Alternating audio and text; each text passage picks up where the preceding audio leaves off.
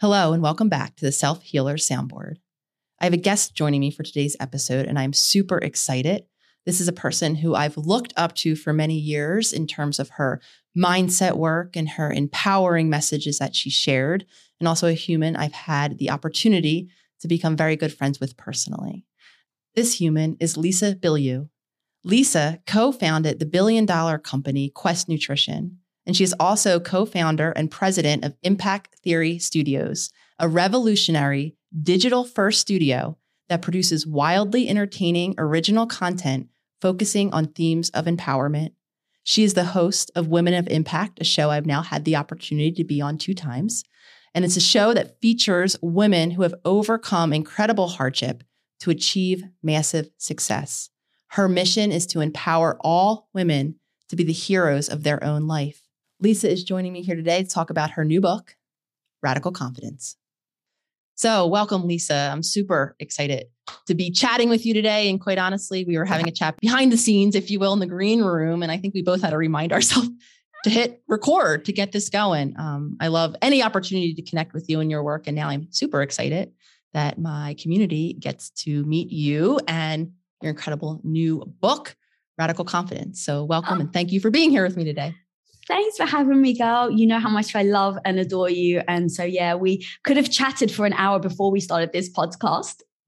Absolutely. So it's funny, we were, just to tune everyone in, we were chatting a little bit about my journey on camera in this conversation of radical confidence here. And I was acknowledging to you, and as many of the community members have probably heard me speak on before, how not confident I was being in public, being on a camera, and really many ways in my life. While I think a lot of times people view people, especially when they are more public, as having confidence and always maybe having had confidence, that's not always the case. So I'm super excited to hear from you and within this book, your own journey and how raw and really taking us through your own development of radical confidence. So I think a really great place to start, just to make sure that we're all on the same page here, is what the heck do you mean? What is radical confidence? I know a lot of us probably heard of this word and maybe have some ideas, but how would you define what radical confidence means to you?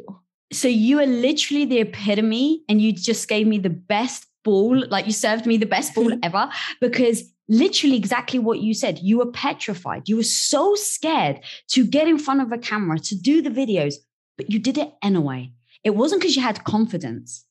It was that you had radical confidence. You were petrified, you were scared, but you figured out, how on earth do I just get in front of the camera?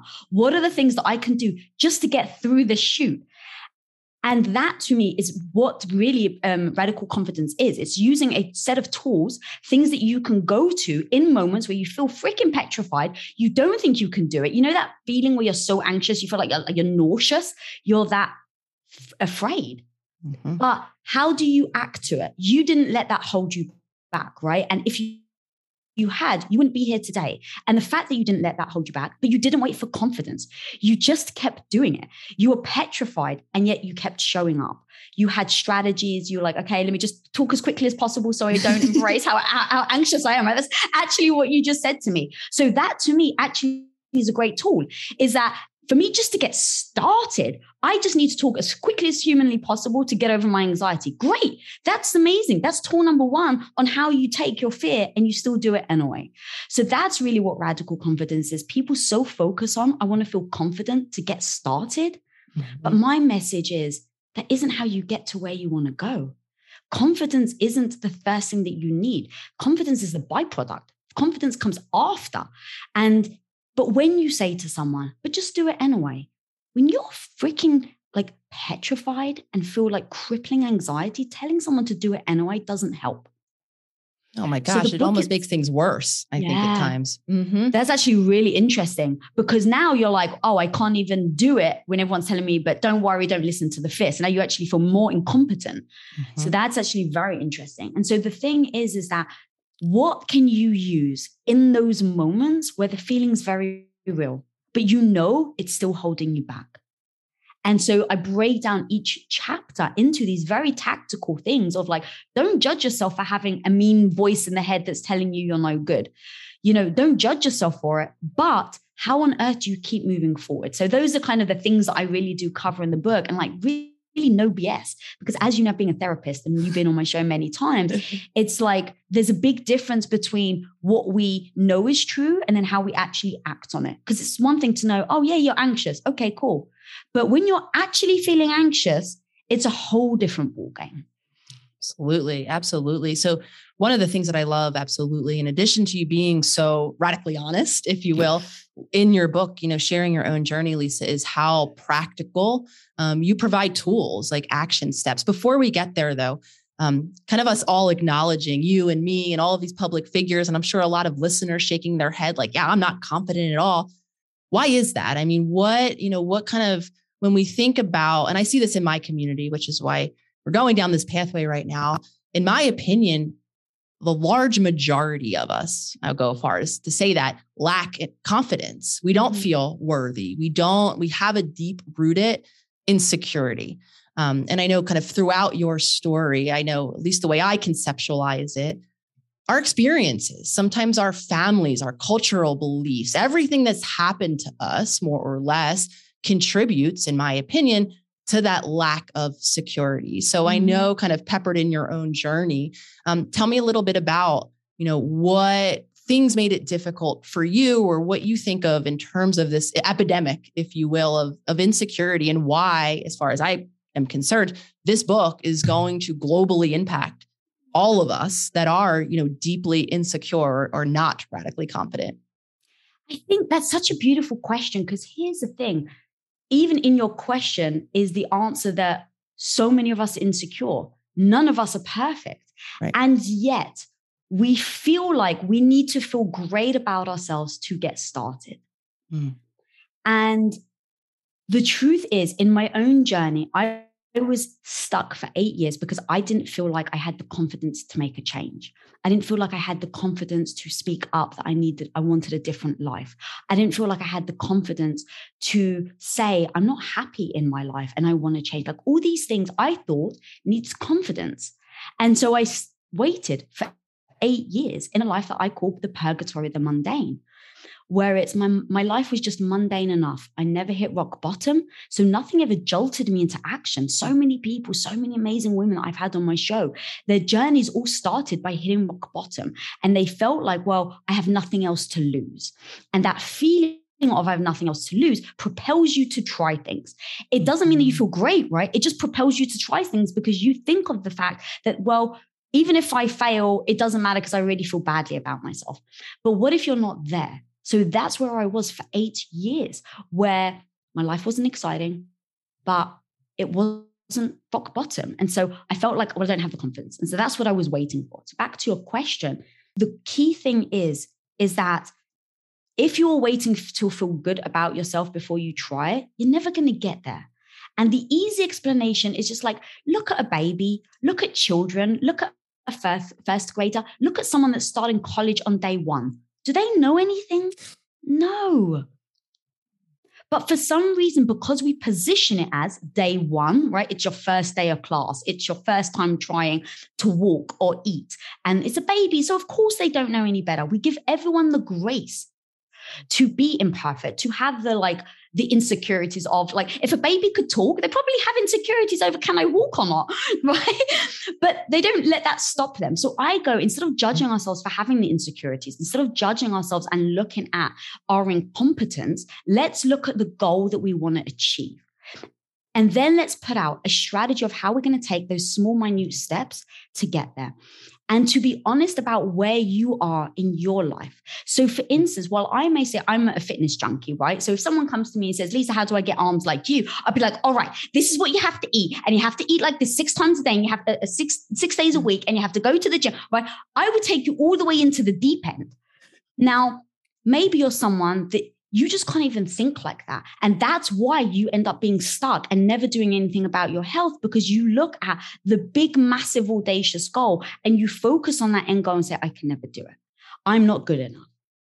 But now what if you put in these small little steps and you say, just know yourself. Today, I just need to put my sneakers by the bed. I may not even have the confidence yet to put them on. But you know what? In order for me to have the confidence to take my health seriously and go to the gym, I know that it takes stepping stones. So today I'm going to put my sneakers by my bed. Tomorrow I'm going to get out of bed and I'm going to put them on. And you know what? I'm going to freaking celebrate those small wins. Because even if you feel insecure to go all the way into going to the gym and working out, you're giving yourself these little incremental moments of being proud of yourself. And then even with the insecurity, you can coach yourself and say, it's not a big deal, just one small thing at a time. And that, at least for me, is what got me out of my own head about telling me all these big freaking audacious things about that I'm not good enough to do X, Y, and Z. And that, I believe, once you start doing that, it becomes the trickle effect. You do one little thing, it proves that you can do it. You do one other little thing, it proves that you can keep a promise to yourself. You do one other little thing, it proves that you are the person that says you're going to do what you do, right? So you start building this credibility with yourself to get to the point where then eventually you take one step in the gym. Now, maybe your big goal was to get muscle or whatever, or to lose a certain amount of weight. But the fact that you just took maybe a month to get to the gym is something you should be proud of. And hopefully that becomes now a confirmation that you can do the hard thing, even if it's small. So now that hopefully starts to play into your insecurity of it. It doesn't mean that you're not going to have it. It just comes up with a plan and a strategy to make sure that when that insecurity, rears its ugly head, you are not judging yourself for it and you've come up with a plan to move forward. And so that to me is absolutely key in sitting down, giving yourself grace, accepting the fact that maybe right now you're not competent enough, to giving yourself the grace that maybe you don't have the skill set now. But you know what? You're the type of person that if you commit to it and you work hard at it, you will get there. Now repeat that after me. You repeat that to yourself every day. Like, I might not be there yet, but I'm the kind of person that can learn and can one day get there. It's just giving yourself the confidence and the reassurance that you may not be there yet, but it can be done. Once you believe it can be done, you're putting in the small steps. Once you've done the small steps, they start becoming confirmation bias that it actually can be done. That once upon a time you did something now you're doing something that once upon a time you couldn't do. And now what ends up happening is you start to build the competence that, oh my God, I have the competence to do this. Once you get the competence to do it, you do it more and more. And then you go, oh my God, I actually believe in myself. And now I actually have the confidence to execute. It may take you a year. It may take you 5 years. But when you structure it like how I just laid out and you focus on the goal, instead of focusing on when the hell am I going to feel good about myself to do it, you eventually get there. And now it becomes the wax on, wax off, where you're like, oh my God, I feel good about myself and I'm good at it.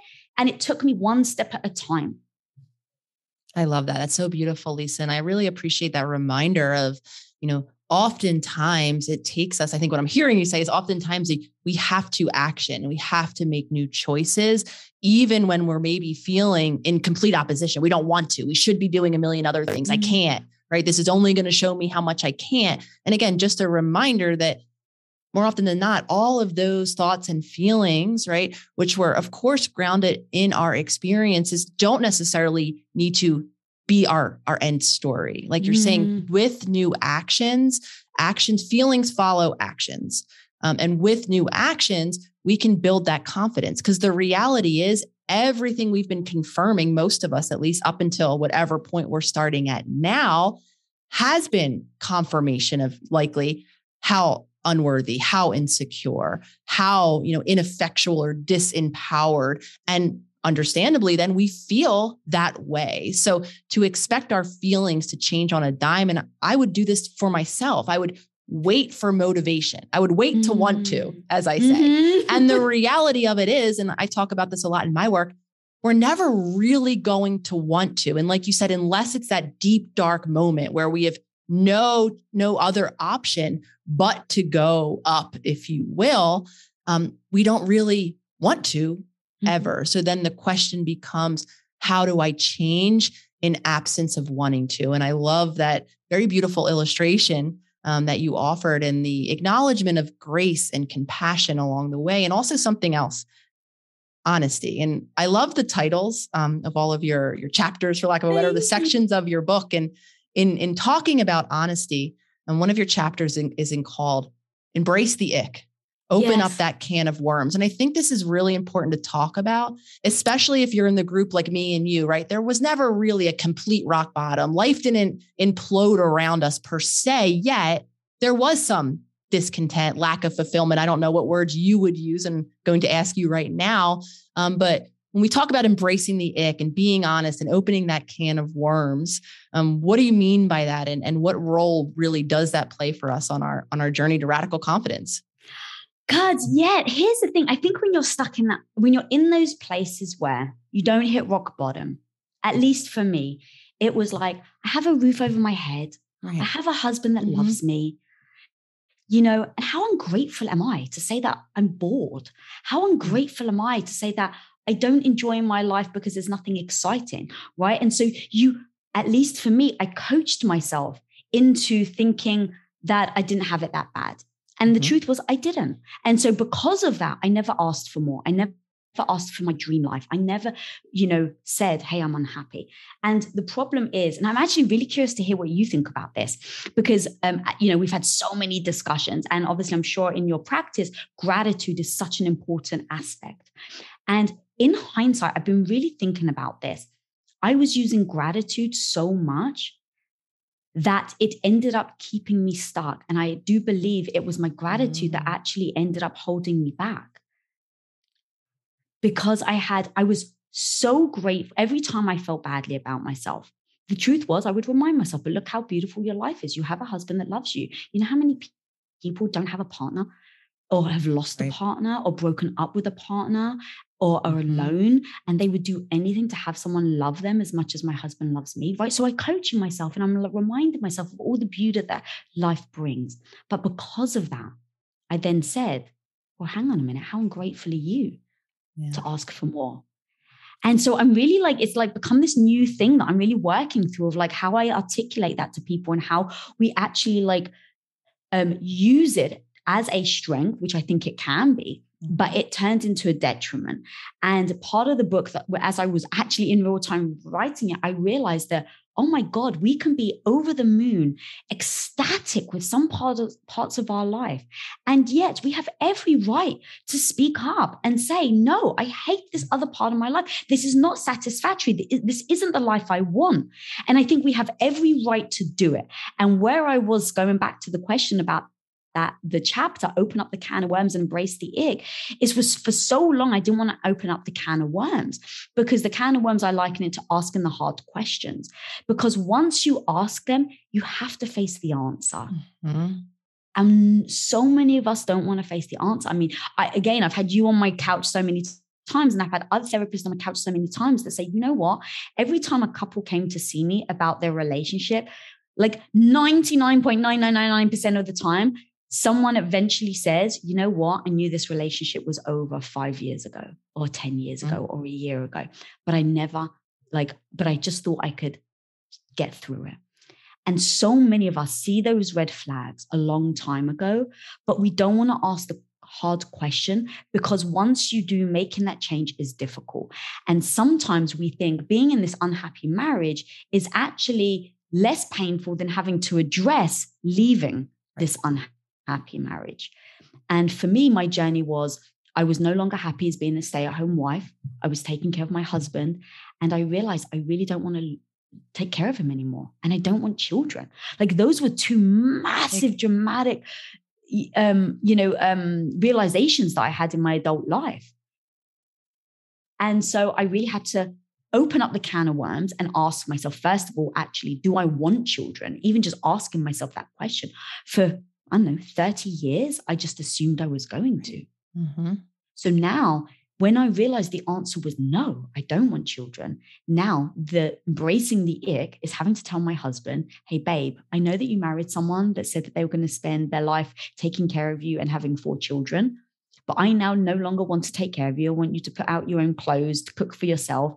And hey, I don't want any children because I want to go out and crush this entrepreneurship thing that I absolutely love and has never made me feel more alive. Now you can understand it's a freaking hard thing to ask first and then answer, because then you have to deal with it. Mm-hmm. It's kind of easy to pretend if you don't address it, but once you address it, you then have to deal with it. And so for me, embracing the ick was having to tell my husband, and then seeing, I didn't know how he was going to react. I can go into it with the most grace and strategy and use the right words and, come from it from compassion and love. But at the end of the day, if he turned around and said, well, hang on a minute, you've changed. I married someone that wanted children.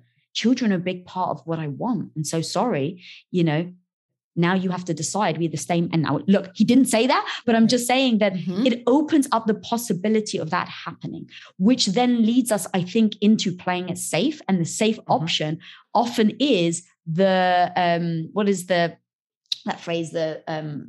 More the devil you know, the devil whatever. We know. Yeah. Yeah. And the possibility of change itself is threatening. I talk about this a lot in my work. There's, we are wired to stay in those familiar habits, patterns, playing those familiar roles. Again, a lot of which are really colored by our early experiences, by beliefs passed on in our family, by what we're taught we should or need to do. And then we adapt them as our own. And the reality is, Lisa, even if we're not looking, our head is in the sand, we're not looking at that place of life where, things could be different. It doesn't mean that those feelings aren't there and accumulating. And the issue then becomes, right, when we're resentful, we're angry, we're reactive, we might not have the language as to why, because maybe we're not really allowing ourselves to be fully conscious, though it doesn't mean that it's not leaking out in other places. And then kind of like once you know, right? Once you begin to ask these questions and you do then kind of come up with the possibility that change might be more in alignment with what you want or what you need. Now it is scary. You brought up the word safety, the unknown, something new, right? Doesn't feel safe. And a lot of times, when we're faced with that, it does feel safer to deal with the devil we know, just to be as we are. And I love what you're thinking about in terms of gratitude. And I think it's a dance in a lot of ways, because what the practice of gratitude is being with the ick, right? Asking the questions, really beginning to unearth what's going on, how you really feel, what you really want. And the reality of it is gratitude is being connected or, present to what's so. And what's so for us, we're complex. What's so might be, I feel really fulfilled in some areas, and in others, I might not. And the more I think we expand into that, where we don't have to have a sweeping statement, I'm all good or all bad. And our brain loves to do that. It's very black and white. If we can really expand and begin to say, you know what, there are many things I'm grateful for. And there are some areas that I grew, I changed, I become more aware of myself. I have different needs. And again, it might mean embracing the fear, the risk, the uncertainty of change. But again, ultimately in the long run, usually what we're left with is a very empowering journey, at least more into alignment with ourselves. Oh, that was so freaking fire. Like, yes. Oh my God. It's so true. Like the fear of it and then what it unearths, like you said, is can be so freaking crippling. So scary. And then just to complicate things further, and again, kind of going down this path, because, and I know you share a lot in your book about, this idea of being a housewife and caring for your husband and caring, with kids. I know for you, a lot of it is, a lot of my beliefs were, as a lot of many our beliefs are grounded in our past, in our families, in our culture, in our heritage. So bringing that up now to acknowledge that not only might change, right, shatter your relationship with Tom, right? That was a very real possibility that he might have said, Lisa, like, this is still important to me. When we change, oftentimes others are impacted. We do still have connections with that family at home that doesn't necessarily fully agree with the choices that we're making. So, I'm wondering kind of how you navigated that along the way, really kind of coming to the awareness that some of the choices you might begin to make might not really fall underneath kind of what was expected or desired of you, given your culture and your family. And yeah, I love this question because it becomes about, to your point about the belief system that we hold. And this was actually before I did really mindset work. So it wasn't like nice and neat, right? It was super freaking clunky. Usually isn't. Yeah, that's true. It was so freaking clunky. It was like, I don't think I want kids. And it's like, well, why can't I even like bring myself to talk about it? Right. And so it was like, you even said unearth. That's a beautiful word. It's like unearth all these, the belief system that I had. So that's where I started. Instead of judging myself for the feelings that I had, I actually stopped and said, okay, why is this hard for me to talk about and hard for me to consider? And it was because of the belief I had. And so as I started to really think through it, it was like, oh, I had the belief system that if you if you didn't have children, then you weren't nurturing. And that was a message I got told. Like people would say like, oh, well, yeah, of course. Like she's, you're nurturing if you have children. And so it became a mindset. And so I had to go, oh, hang on, do I actually believe that? So identifying the belief and then saying, does it actually ring true to me?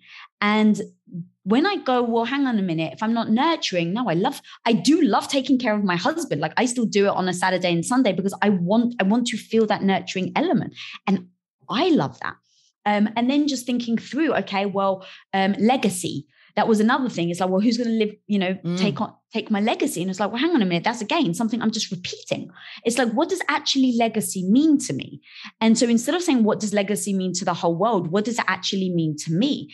And so for me, it was like, oh, well, when I die, I want to be remembered. Okay, but what does that actually mean, Lisa? Be remembered in what way? Because you can you don't have to give birth to your own children. Like be remembered how?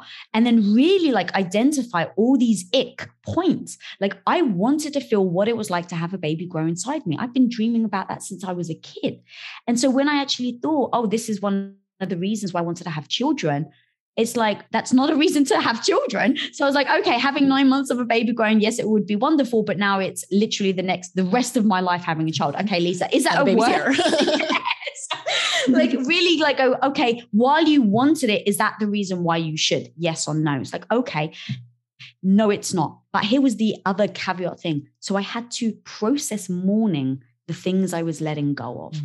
So as I started to go through, do I want children or not? What are the things of why I thought I would have? And then do I still believe them? Things like, I really want a baby to grow inside me. Things like, I wanted to see a mini Tom run around my house. Like you have no idea. Oh, it can freaking break my heart in a second with his little ears, like a little kid. Oh my God, mommy, like in the little American accent, I would die. Like, and I'll have a daughter that I could help with a mindset, like to like all the things that I've learned growing up of like how to believe in herself. All these things I love the idea of. I realized that wasn't a reason to have children, but I had to mourn that feeling that I thought I was going to get. And those elements allowed me to take one thing that I once upon a time saw as absolutely not even something you ever even spoke about, thought about, let alone said out loud and then decided upon, how I then took it upon myself, processed it, worked through my own emotions of how I felt about it, and then was able to start talking out loud. But I knew that I wasn't ready to talk to other people until I had processed every element, because I fear that when someone pushes back, because no one's ever always going to agree, right? We know that. And when they don't, do you feel the pressure and are you easily swayed? So it's like, I like to be very open to other people's opinions. But at the same time, I'm never going to get bullied into making a decision that isn't right for me. And that was basically my decision I made after being stuck for 8 years. So that's kind of how I took something that I wasn't sure about or I thought I was going to do. I processed it, really came to that conclusion, and then let go of it, because that was the next thing and the final thing that I needed to let go of it, and I never wanted regrets. And so I thought, what can I do now that in 20 years and 30 years, if something happens, I don't regret it? Because the truth was, while I didn't like to admit it, what if Tom died? Like, it's a hard thing to think about, but I knew I never wanted to have regret. So I had to look at every single angle of this decision I was going to make. And I said, all right, Lisa, you've decided not to have children. You love the life with your husband and your business. And what happens if in 5 years, God forbid, something happens to him? And now, Lisa, you're too old to bear your own children. Would you have regretted this decision you're making now? And so I also had to process that. And so I said, no, to make a decision now out of fear that one day I'll regret it, I was like, that doesn't sit well within me. That doesn't compute with the person I want to show up every day to be. Yeah. And so many people, I think, kind of live in that mindset of fear-based, what if scenarios, trying to prevent something that we don't even know whether or not it will actually happen. And I really want to acknowledge you, Lisa, for sharing everything you did, not only in this book, but, right here, right now, because I know, especially around children and family and the pressure, I think that especially a lot of women feel in terms of making those decisions, that do take this level of contemplation and honesty. It's not something, to be taken lightly. And I think a lot of women we shame ourselves for desires that we have or don't have, or we should be feeling in a different way. And then maybe we do have families pressuring us and partners. And it's much more complicated, a lot of these decisions, than just like, do I want to have a child? Like the way you were able to pick apart and first understand where some of the belief of wanting a kid or wanting a family came from, that's incredibly helpful, because a lot of us, they never were our thoughts. We might have come from a family where we were told that. And if we were honest, those aren't actually in alignment with what we want. However, then as we explore what we want, it might get more complicated. We might find certain aspects of a given decision that are attractive or do resonate with us, and others don't. Right. And then how do we make sense and explore then what the path is forward? Also acknowledging, as beautifully as you did, that often the path means mourning. These decisions aren't made lightly. We are having selves and roles and maybe families and ideas that we lived our life around that will not happen now. We are changing. And that's a process of change. And I think a lot about it, how crazy when we're talking about transforming, we also have to make space for what we're shedding, for the loss that goes along with it. And I just want to thank you, because again, I know some of these conversations are difficult. And I know a lot of times we don't know how to make sense when we are in conflict, even within ourselves around some of these choices, especially again, when they impact other people. That's what's so hard, right? It's like, look, getting over our own thoughts is difficult enough. And so once you've done that, you're like, now I have to share it with the world and get like backlash as well. And that was a big part. So my mum growing up literally on the daily found, a way to say being a grandmother was her goal in life on the freaking daily. Yeah. And it got to the point where she kept asking me, even if I told her we decided not to, and she kept asking me. And it became a bit of a friction between us. And so I had to sit her down and say, look, Mom, I love you more than life itself. But, when you're asking me, even though I've told you I've decided not to, you are, by asking me, it feels like you're trying to persuade me and that you don't respect my decision. And so let's talk through that. And she's like, well, I don't want you to regret it. So I was like, okay, let's talk through it. Right. And then being open with the people around you. And that's the other thing, is giving them grace, that even though it is your life, it is going to impact them. So like giving my mum grace that she also had to mourn, thinking that she was going to be a grandmother, and saying, Mum, what do you need from me right now? This isn't it. I'm not going to be persuaded, right? But look, I love you. And I recognize that this is breaking your heart and this is very sad for you to hear. So what do you need right now? How can I support you as you're going through this mourning period of recognizing that your daughter no longer wants to have children? And so me being there for my mum as like her support system actually helped me. Like it became this, like, I always think of things as teamwork, and the same with my husband. It's like, how do you encourage that person to be part of your journey? And once upon a time, I used to come in because I wasn't confident, going back to that. I used to come in and be like, I'm not having kids, and what, nothing you can say can change my mind. Right. And I'm like putting the stake in the ground because I don't have enough energy or confidence that I can take anyone pushing back. And I realized that wasn't the right strategy. Like, to be honest, it was actually more beautiful by saying, hey, look, here's something I'm struggling with. This is the decision I've made. And I really want you to help me, come through it and work through it. And when I did that with my husband, it was beautiful because now he felt needed. He didn't feel like he was on the outside. He felt like I was, reaching out to him as a partner. And to me, that's what partnership is. It's not a one-way street. I had recognized that I was the one that changed. I've changed. And so to go to him to be like, well, you got to like it. This is who I am now, is actually dismissing, you're taking away an opportunity where your partner can show up for you.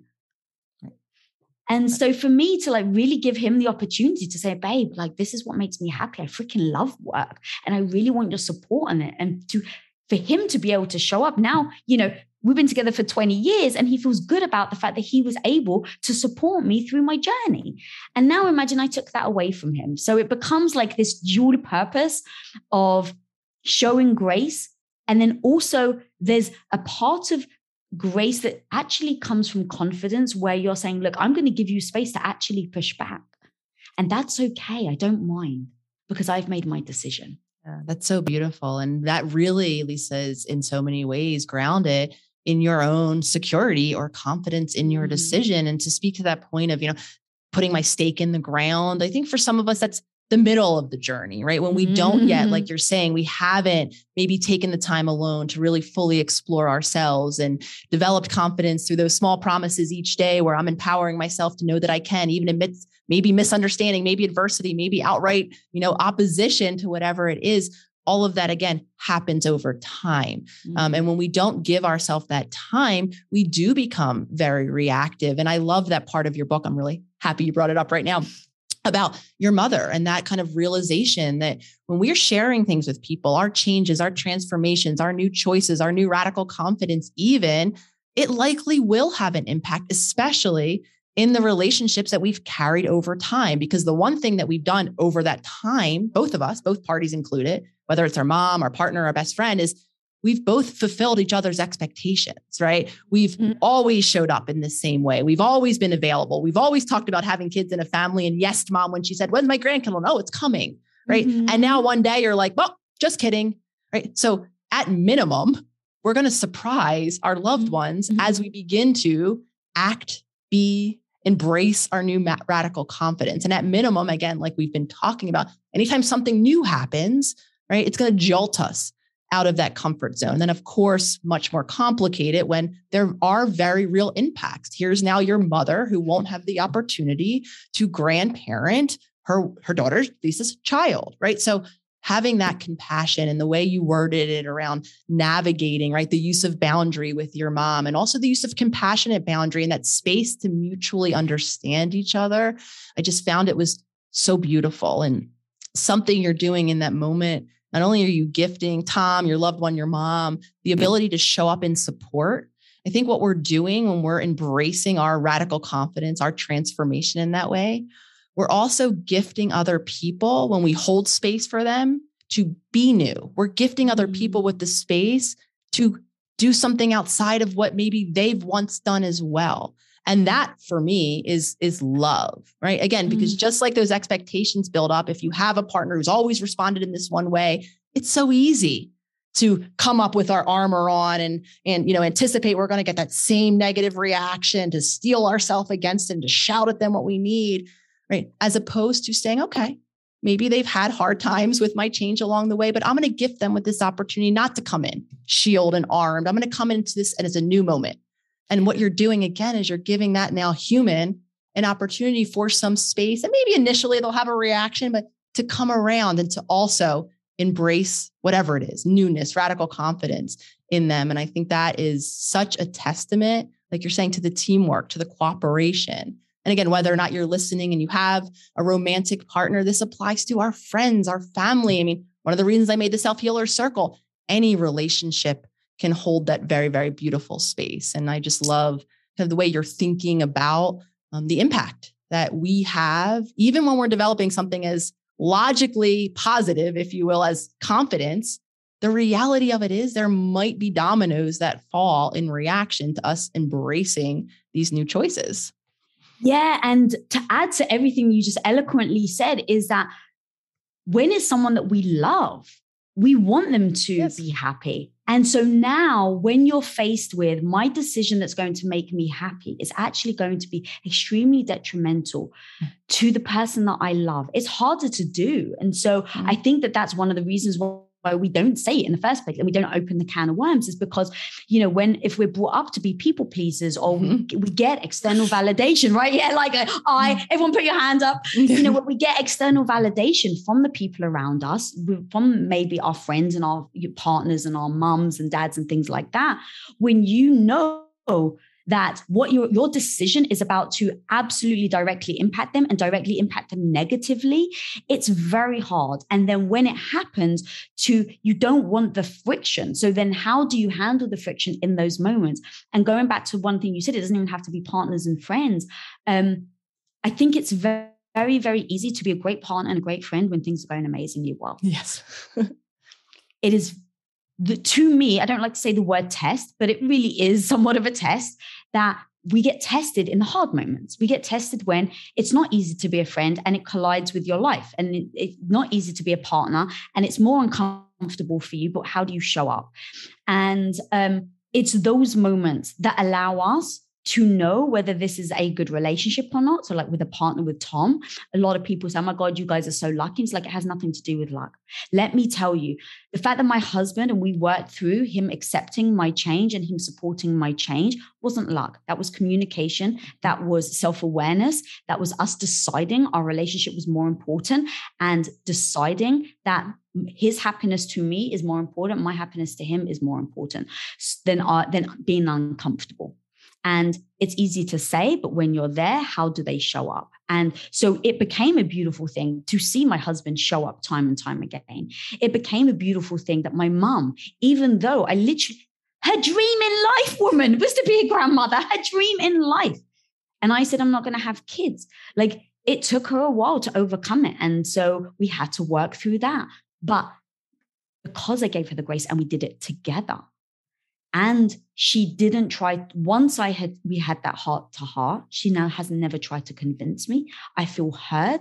And because I feel heard, I feel even more safe with my mom. So all these things become these reinforcements. It's like, I'm not sure how much I want to say on this interview, but I reached out to you the other day and asked you for a favor as my friend. And your response was, of course, Lisa, in a freaking heartbeat. And it's more work for you. It's putting you, like you have to travel, you have to come to my house, we're doing an event. But all of this thing is way more difficult for you. You have to pause your business. You have to I understand what I'm asking you is worse for you. It's more uncomfortable for you. But your response was like in a freaking heartbeat. Those moments can never be replaced or changed.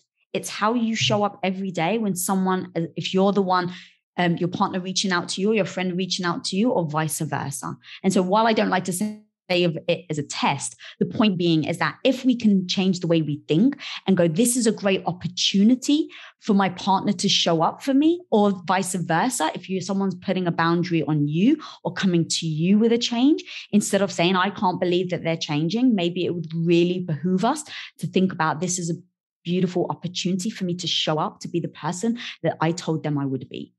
That's so incredibly beautiful. And I want to acknowledge how we are literally gifted with those opportunities. Should we, use this mindset and view them as opportunities and reframe in really any given moment. And this is speaking to all the people out there who maybe, feel badly about a reaction or didn't necessarily gift anyone space. Or, I often have moments where, I'm not this compassionate, confident. I react to my fear more often than, in those moments and I know the shame that we can then carry, especially as you begin to do the work and develop the confidence and, you're on your journey. And then these really feel like shameful setbacks. So a reminder here is these reframes, all of these tools that you're very beautifully offering on this interview and through your amazing new book are available in every moment.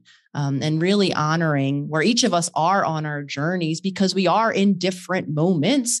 And again, I'm saying this because I think we lock ourselves in so frequently to this idea that, we've now made this choice and now there's nothing we can do to change, the trajectory of that choice. And in my opinion, at least, that's just simply not true. Any moment is the opportunity to show up in a new way, to begin to develop radical confidence, to begin to, make and keep promises to yourself, even if you are someone who doesn't yet feel confident, to begin the journey. And there might be, I don't even like to call them setbacks, pauses along the way, and then reminding yourself yet again of that word, opportunity. I just love that so much. But can I just actually, something you just said hit me really hard just now. So you said shame. That's actually another thing that I've started to learn to try and do, is giving myself the grace to feel the shame. Because what I started to do was started to beat myself up over feeling the shame. shame. As if you shouldn't have the feeling. Yeah. Mm-hmm. Like, especially your point is so right that when you're doing the work and you become so self-aware, it almost sometimes becomes like, oh my God, I should have known better, right? Like, I can't believe I lost my shit in that moment. Like, now you start to really feel the shame because you saw the red flags, but you chose to ignore them, even though you've done the work. And it's like, you've been working on yourself for like 8 years and you're like, how the hell do I still end up here? And that shame becomes even more. And then you're starting to be like, I can't believe I'm freaking shaming myself now. I know the shame is that, right? And it becomes this like completely detrimental spiral that we just like start going down. And so one thing I've started to do is like, when I feel the shame, give myself the grace and go, oh, okay, it's there. All right, Lisa, don't worry about it. It's part of being human. Remember about what you told yourself you were going to do in these moments of shame, because you know it's just your chemicals are making you feel a certain way. So right now, be okay with it. Give yourself the grace, right? And now go, why is this not shameful? What is the beauty in this? And then that allows me to get out of the shame, pivot into the opportunity, like you said, the change in my perspective and saying like, oh, okay, I did this. I probably, I do believe that I messed up. Next time, what I'm going to do instead is I'm going to do this and I'll see if that works. So I'm now not putting myself in a position where I then am forcing myself to pride myself on whether it worked or not. And I'm giving myself the grace to think through the shame, identify where it came from. And then instead of beating myself up, giving myself that alternative plan for next time. I absolutely love this. And before we end, I want to expand that into really this book, right? So much of developing radical confidence is this honesty, right? Is looking at ourselves in these moments, is understanding the complexity of all of our feelings. I think sometimes when we hear a book, oh, radical confidence, right? We intuitively or instinctually like, oh, well, this is just going to be about feeling good all the time. And right, not looking at the things that feel bad. And I hate using good or bad, but for illustrative purposes. And again, so much of your book is actually turning that on its head and is actually teaching us that the path to radical confidence is actually the path of this true knowledge of oneself, which means all of oneself, all of the feelings, all of the complexity, all of the wish we did differently's, all of the want to do's that maybe again weren't welcomed or were maybe shamed by others. It's really being present to all of our humanity. And I just really want to thank you again, what you share, your story, your humanity. And then on top of that, your really practical tools, I think is going to really impact our collective so greatly with this book. So I urge anyone listening not only to check out the book, Radical Confidence. I'm going to ask you in a second to let us know the release date and where we could get it and all of that good stuff, but also to follow along with all of your work, Lisa. When I met you and Tom and Impact Theory and Women of Impact, I mean, you blew me away. You showed me a version of possibility that I didn't believe was possible because, again, I was that insecure human, afraid of cameras, afraid of myself, my truth, of putting myself out there, and watching the two of you do it. And this is why I put myself out there now. You were such an impact on my own journey. And not only were you living your truth so radically confidently, for all the bumps along the road that it was, you saw in me my truth. And that was so meaningful to me. And it's one of the reasons why when you ask me to do something, I'm fully there in support. You are such an amazing human, such an amazing support. I'm so excited that now our Self-Healer Soundboard community will get introduced to you and your work. So where can we find your book? When is it officially out? And whatever other accounts, handles you want to shout out, and we'll make sure everything is also tagged in the comments or in the episode write-up, whatever the heck it's called. Notes, episode notes. There That's it is. The word. Oh God, thank you so much. So you can find me or the book at radicalconfidence.com or follow me on Instagram, Lisa Bilyeu. I want to take a minute though, girl. So I've mentioned you in the book. I thank you. But I really wanted to say this in person, obviously in person on Zoom. So much of the lessons and things that I've written in this book, I've learned from you. And you coming on my show and just spreading your wisdom. But beyond that, just like our friendship. And I really want your audience to hear this because it's so freaking important. You show up in so many ways for me and have shown up in so many ways. And it's always it's like I said earlier, it's easy to say someone's a friend when things are going great. When shit's hitting the fan and things are not, who shows up for you? And so A, you've just always shown up in spades. And then B, just like your wisdom and having you as a friend and having you on my show, I've learned so many of these lessons from you. And that's why hopefully actually like the book brings more value, because I was someone that insecure, just kept showing up, didn't know what I was doing, falling on my face, like learning over and over. I think you were one of my first therapists. And I'm like, I don't know how to talk to a therapist, right? And it's like, she knows so much more. What questions do I have to ask her? And so you came on with such grace. And so you've taught me in real time. And then also you so freaking show up like as the person of what you preach, like when it comes to boundaries and self-care and mindset, like to me, having a friend that really does follow that is so powerful. And girl, like the fact that you show up and are very firm on your boundaries and who you are is a beautiful display. So I know that I'm just kind of gushing now and I'm totally fangirling out, but you know that I freaking love you, homie. And so, yeah, like all these things that I've struggled with, so much of it has been that things that you've taught me and you've helped me coach through. So, yeah, thank you. Thank you, Lisa. I'm smiling. I have chills, all the things. And I think what's really beautiful here for all the listeners is how, mutual and supportive and, honest relationships can be. And this is, not the relationships that I had experienced for a very long time. There was so much dishonesty. I didn't feel confident enough to tell people what I wanted, what I thought, how I felt, because I was always so concerned about how that would be for them, what they would think of me. I really did in my heart, as I think all of us humans do, want to be supportive and loving and show up for people around us. And if in the moment I thought my needs didn't align with that, I just diluted my truth. And there's just so much authenticity and so much where we limit ourselves to then experience in relationships when we're not true. So when we develop the confidence to be who we are and stand to in our reality, being able to show up in moments for people and maybe not being able to show up in other moments and still having that understanding that there's still love and connection and support there, I think is one of the most incredible journeys. And it's been such an honor to get to know you on this more personal level and to have the opportunity for you to allow me to support you and to receive my support and then vice versa, because it is a practice. It's very hard, I think, to allow ourselves sometimes to be supported by other people. And so thank you for showing up as you do, for showing up in the world as you do, and now for putting this amazing work into the world. And thank you for your time and your energy today, as always, and looking forward to connect with you on this very exciting event we have coming up. Oh yeah, homie. Let's do it.